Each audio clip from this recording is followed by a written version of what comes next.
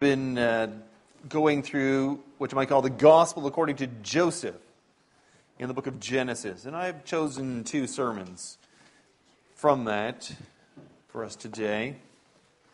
First of all, from Genesis 42.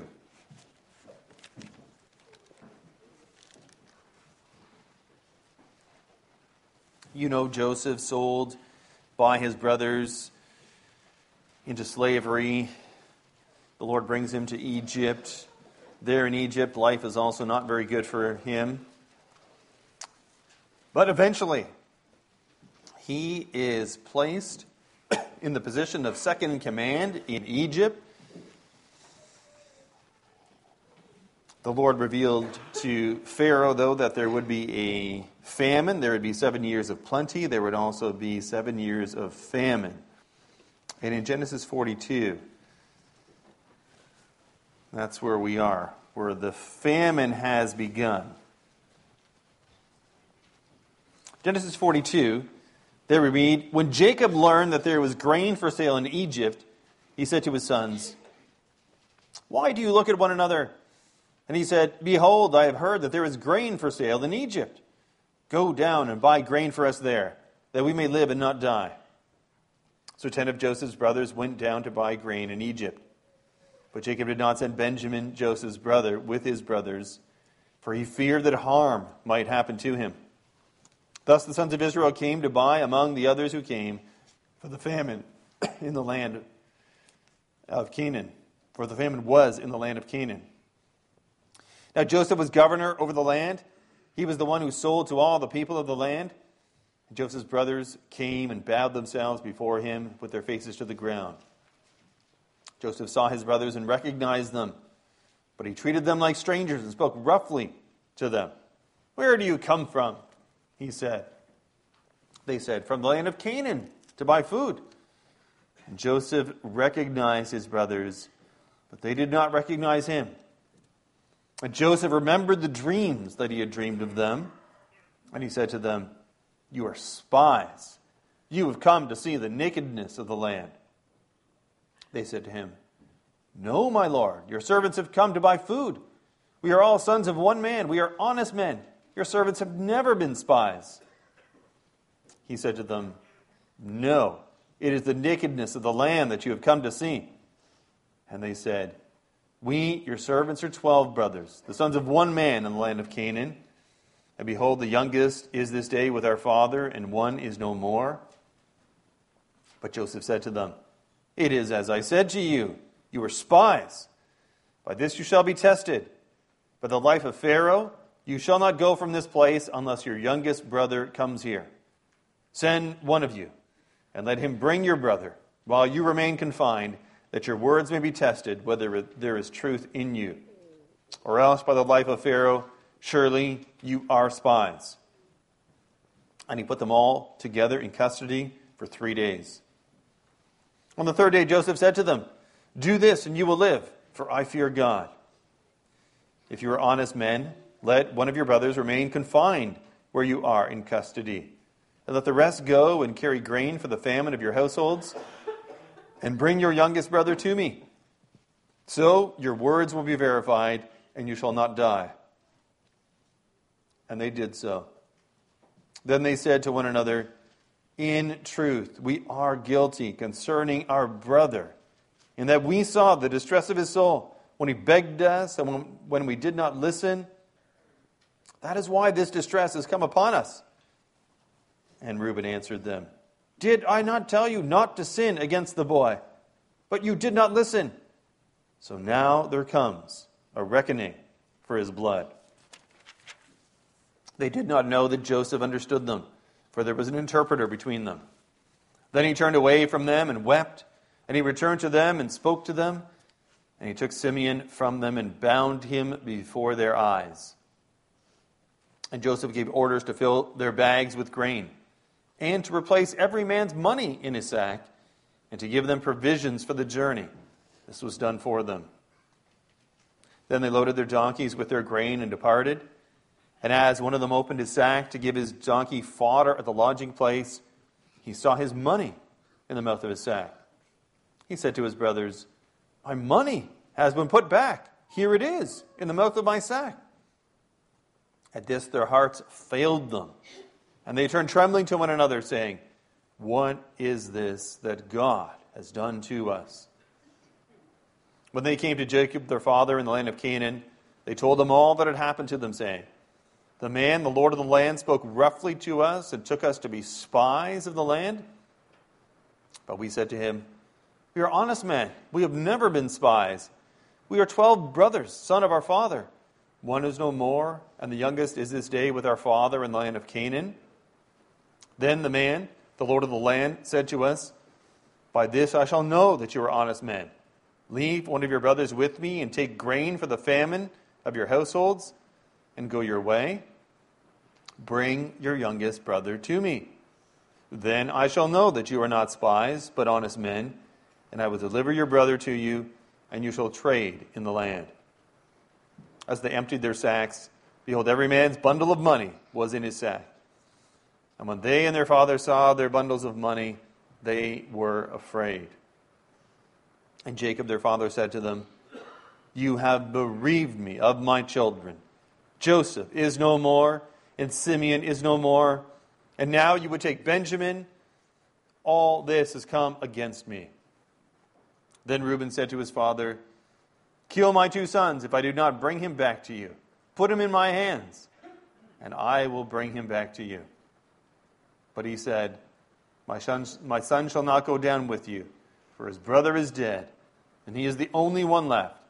If harm should happen to him on the journey that you are to make, you would bring down my gray hairs with sorrow to Sheol."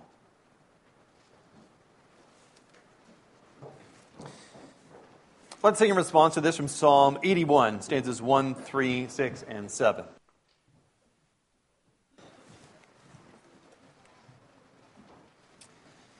In our sermon, we will look broadly at the events of chapter 42, but there is sort of a handle that we'll grab onto as well, and that is the second part of verse 28.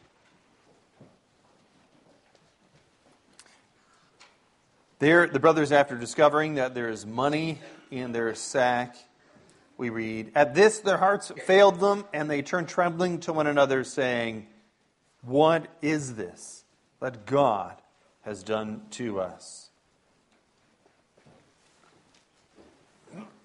Let's sing after the sermon from Psalm 51, the first 2 stanzas, 1, 2, and 3 of Psalm 51.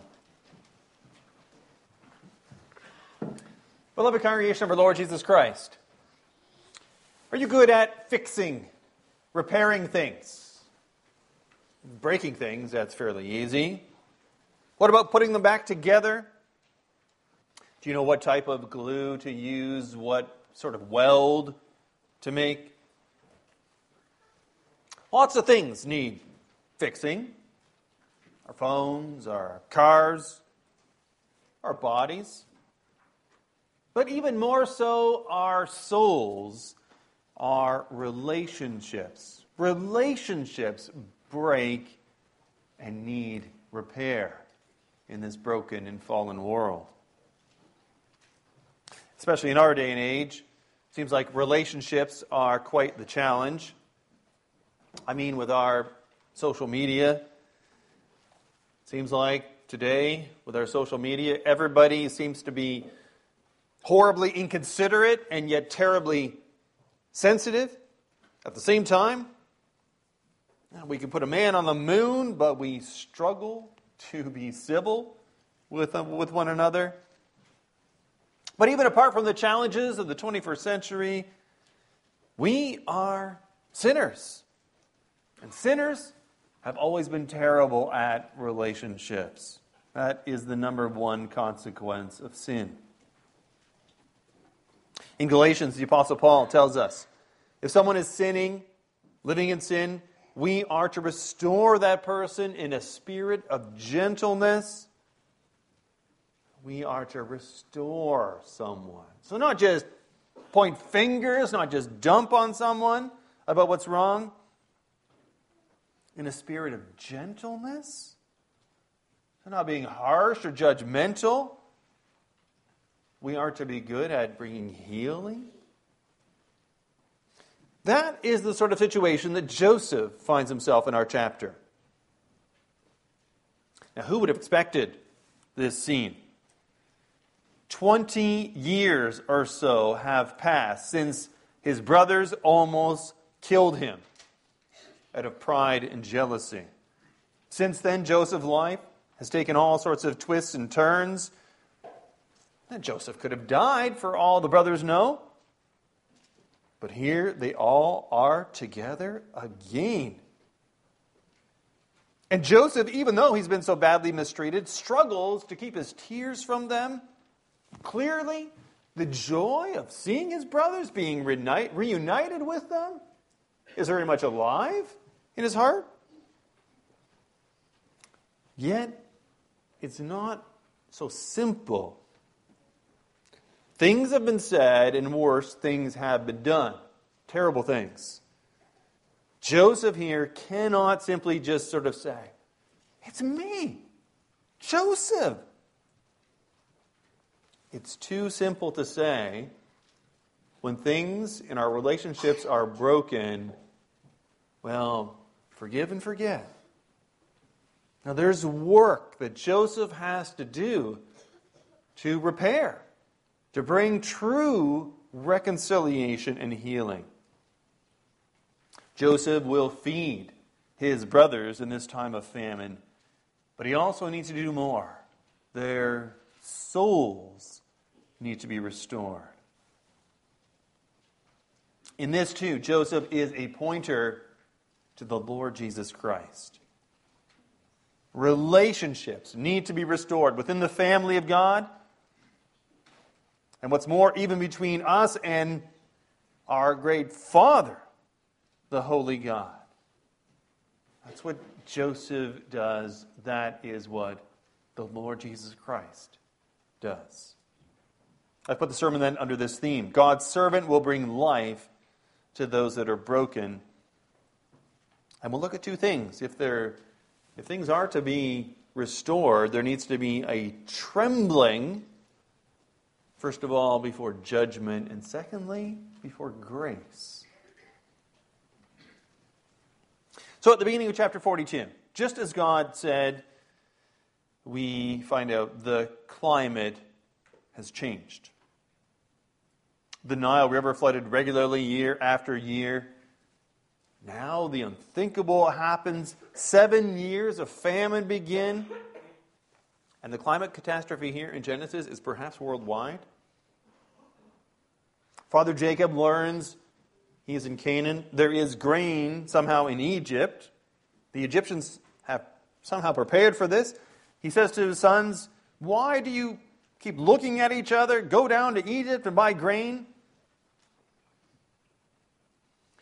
It's a bit tough to psychologize here. It's not always a good thing to do when it comes to Scripture, but do you not get the picture at the beginning here that the brothers are sort of reluctantly, just standing there? They don't want to go to Egypt. I'm sure they would have known there's grain in Egypt. The news gets around. But Egypt, they know that's where Joseph ended up. They're not too excited when they hear the name of that country. Perhaps, if this is not too much, we see these brothers here burdened by their guilt that they've tried to live with year after year after year. Guilt can sort of paralyze you. But at Father Jacob's insistence, they go down to Egypt. And it just so happens they come before Joseph. Joseph probably did not handle every request for grain. He may have handled, though, the requests of foreigners personally. So somehow, these 10 brothers end up before Joseph himself, and they bow low before him. And so that dream, that double dream that Joseph received earlier, the prophecy of his brothers bowing before him in Genesis 37, is fulfilled. You probably know the story. But really, who would have guessed that it would have turned out like this? I mean, it's many, many years later, It's in another country completely. But the Word of God is being fulfilled. John Calvin says here that the providence of God is often a bit like a labyrinth or like a maze. And we do not always understand the way that God is leading our life, the twists and turns. Yet there is a path and a point to it all. Because look, in the end, lo and behold, the Word of God is fulfilled. Now, as Joseph's hungry brothers bow before him, Joseph has several options. I believe there's at least 4 things, maybe more, that he could do. First of all, he could simply deny them their request for grain. He could even justify that. An eye for an eye, tooth for a tooth. Time these brothers learn some justice. No, you can't have any grain. Secondly, he could have given them grain and told them to go home without telling them at all who he was. You did not want me in your life. Well, I don't want you in mine either. I'm not opening that chapter of my life anymore. I've moved on. Third, he could have given them grain, sort of immediately told them who he was. He could have summoned some troops. He could have gone to Canaan, check if his other brother Benjamin, his father, was still alive. He could have brought them back to Egypt right away. But none of that is going to help these brothers in their sin and in their guilt. They need to be taught repentance. And so Joseph chooses another path. He does give them grain right away, but he hides his identity. And then he proceeds to test them. And that continues into the next chapters. Joseph, through all the twists and turns and the ups and downs of his life, has tasted that the Lord is good and that the Lord is sovereign. And that's ultimately what he wants his brothers to taste as well. See, look at verse 9 of this chapter. It is central to it. And it's a bit of a mysterious verse at first. The brothers are bowing low before Joseph. They don't know who he is. And then you read in verse 9, and Joseph remembered the dreams that he had dreamed of them, and he said to them, "You are spies. You have come to see the nakedness of the land." Read it carefully, because it's not what you would expect. It's not, then Joseph remembered what his brothers had done to him, and he said, "You are spies." Joseph remembers his dream. Joseph had named his first son Manasseh. Manasseh meaning cause to forget. God had really made him forget all the troubles that had happened to him in his father's house. Those don't dominate him and consume him anymore. He remembered his dream. And does he remember his dream and say, "Aha, look at you. Do you know who I am? Look at you bowing before me. You scoffed at my dream. You laughed. It is all coming to pass." Instead, he remembered his dreams and said to them, "You are spies." How could that, remembering those dreams, make him say that? You see, Joseph now understands what these dreams are all about. He knows that these dreams were not just that his brothers would reverence him, but that he would be put in a position for the blessing of his family, so that he would be a servant leader in his father's house. Perhaps beforehand, those dreams puffed him up. Now he understands these dreams. That these dreams were not just about ruling, but also about serving. So what then does Joseph do? Well, in the next verses, you can see Joseph being very crafty, almost manipulative. I mean, he calls them spies. He throws them into prison. He binds Simeon before their eyes. He puts money back in their bags. Just what is going on, you might ask? Is there a sort of method to his madness? Sometimes it's a bit difficult to find out exactly what Joseph does have in his mind. We do need to be cautious here. But I think there is a broad perspective that we can see. Do you remember, for instance, Nathan the prophet coming to David after his sin with Bathsheba and Uriah? And he tells David the story about the poor man and his sheep and the rich man who steals the poor man's little lamb. King David had been living with, covering up his sin for months. King David needed a sort of curveball or a cold shower, something that would take him by surprise and shock him. Joseph here takes a similar approach.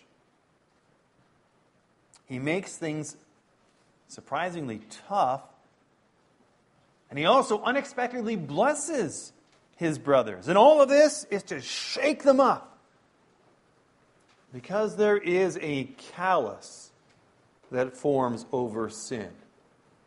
And it can get very thick, very hard. First of all, Joseph accuses the brothers of being spies. Yeah, that's sort of a reasonable suspicion, foreigners coming to Egypt.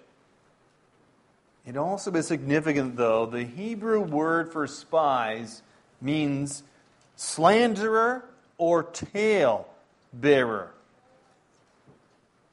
Would the brothers start to think, we might not be bringing a report about Egypt back home. We did, though, bring back a report to our father about our brother, and it was full of holes. We claim to be honest men, but we're actually not. Joseph makes them feel that they are in over their heads. He makes them feel that they are powerless. That is a new thing for these conniving brothers. All of this is to awaken things in their sleepy, sinful hearts.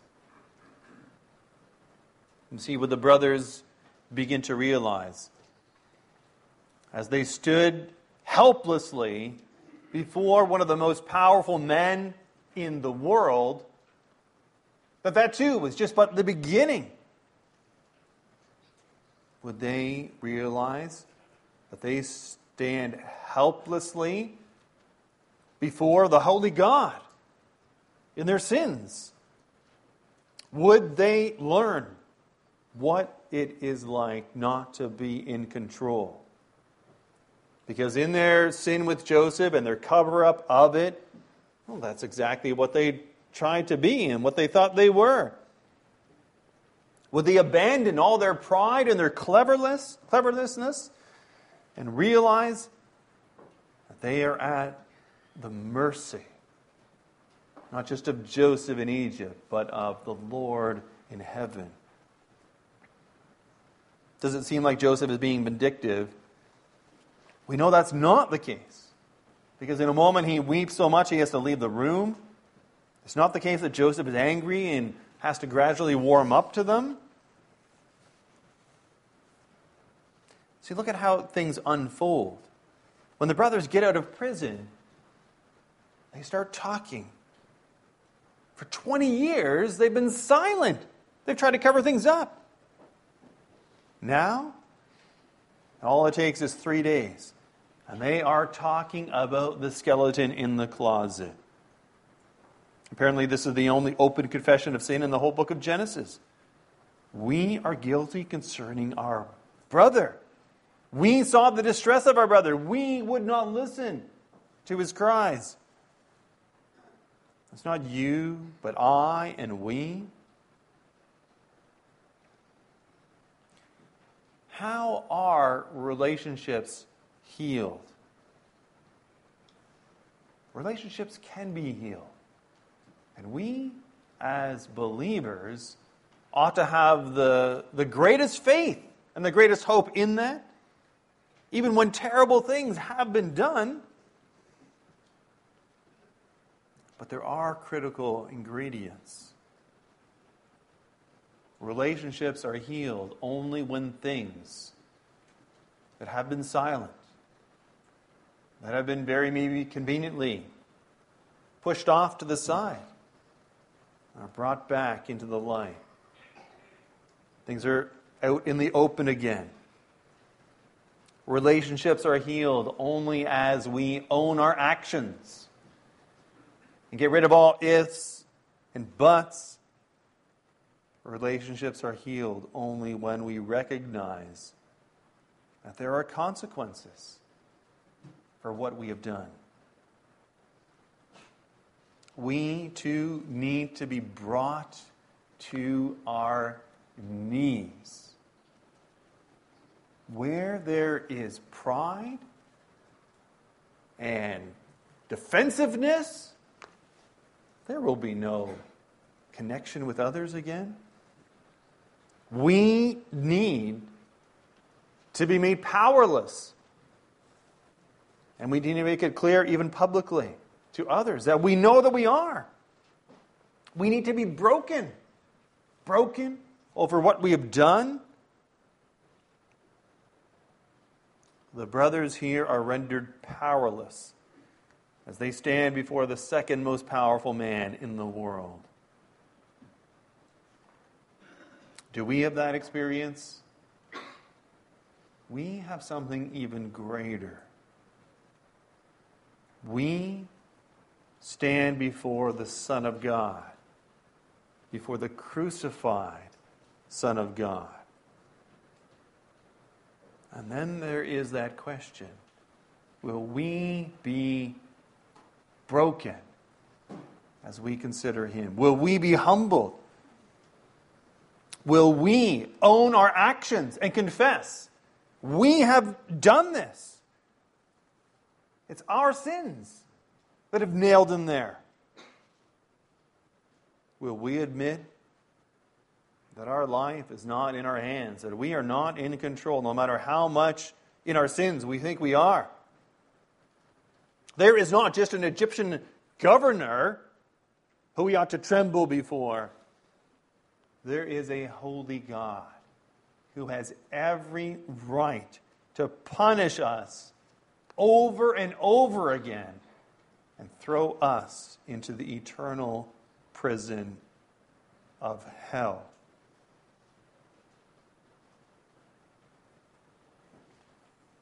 Look at Joseph in verse 18, and that's just a little glimpse of what's more. Do this and you will live, for I fear God. You'll find this throughout Joseph's discussion. He doesn't just say, I'm an honest man, or I have power over you. Joseph constantly brings God into the picture. And he wants his brothers then too to realize they live before God. That's how repentance and reconciliation happen.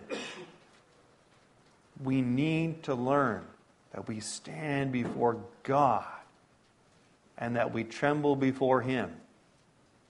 There is what we have done to others in our sins, and we need to certainly own that as well.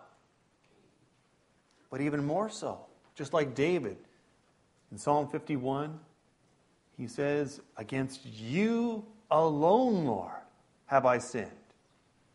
David's not trying to minimize his sin with Bathsheba and Uriah in any sort of way. He's trying to say, my sin against others was great, but yet compared to what I've done to my God,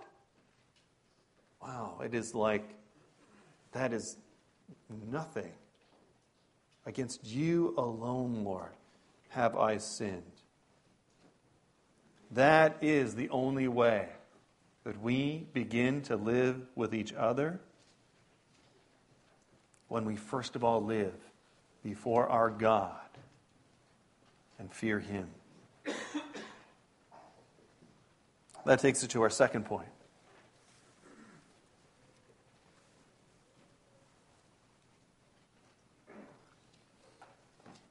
This is the matter of the money in the sacks, the second thing in this chapter.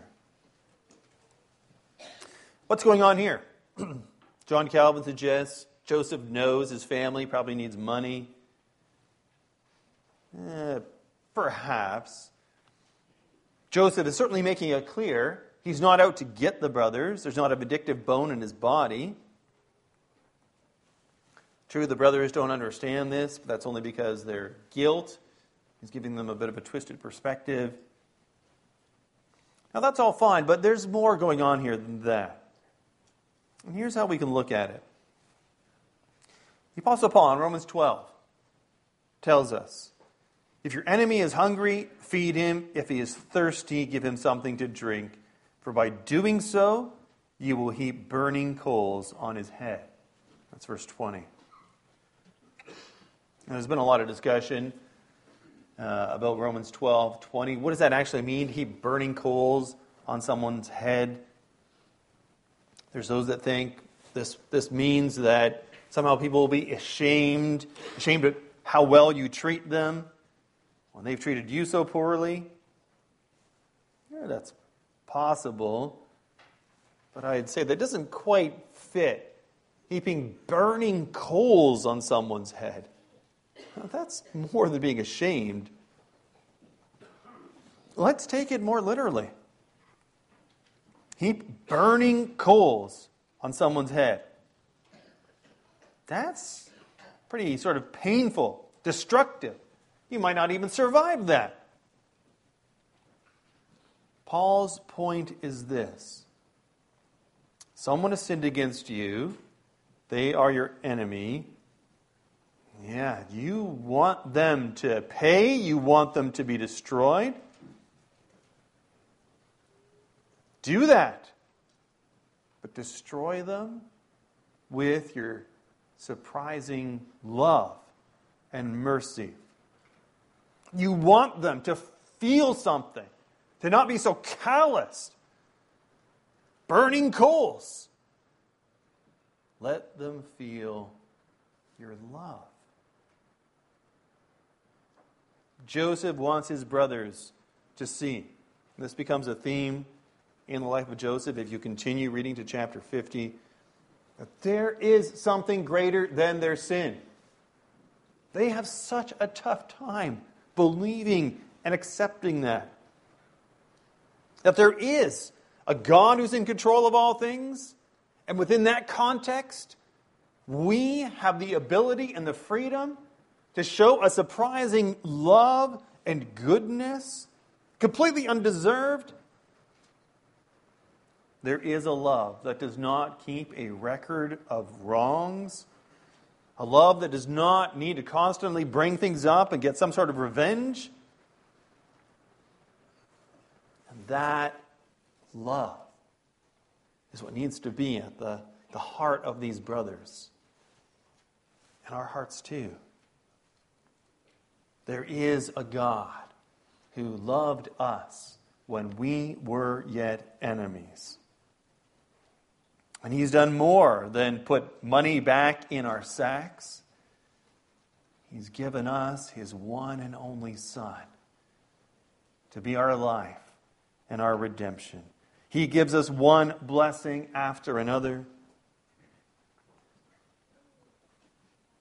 Does it make you tremble?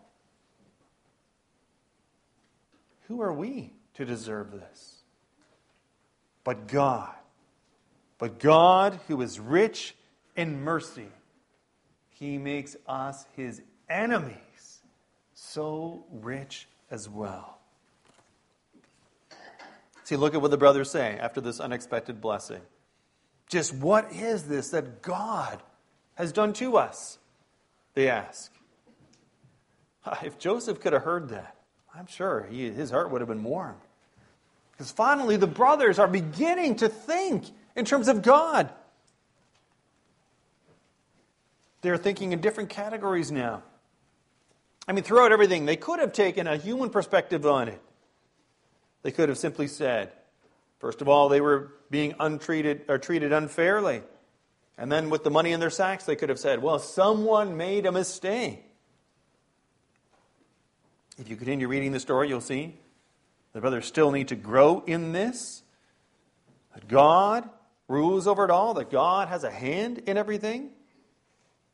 But this is more and more their necessary confession. What is this that God has done to us? And that's exactly where we need to be as well. This is how relationships are restored. With our God, with each other. Let us learn to tremble before our holy God. Before His judgment, His absolute power over us and our sins. And that we are so completely at His mercy. But let us also tremble before His grace. His so surprising grace. We had no reason to expect it. There's nothing in us that made us so worthy. We were at the mercy of His mercy. The brothers say in verse 28, may that their hearts failed them. May our hearts fail us as well. That our sin is great, yet we also know the greater, astonishing, and even perplexing grace of our God. And let's make that the double theme of our lives. Let's pray for that, for those around us. Let's make it clear to others, with our words and actions, that this is the way of life. So that they, too, may come to exclaim with us in joy and wonder, what is this that God has done to us? That is the only way that life is restored. Amen.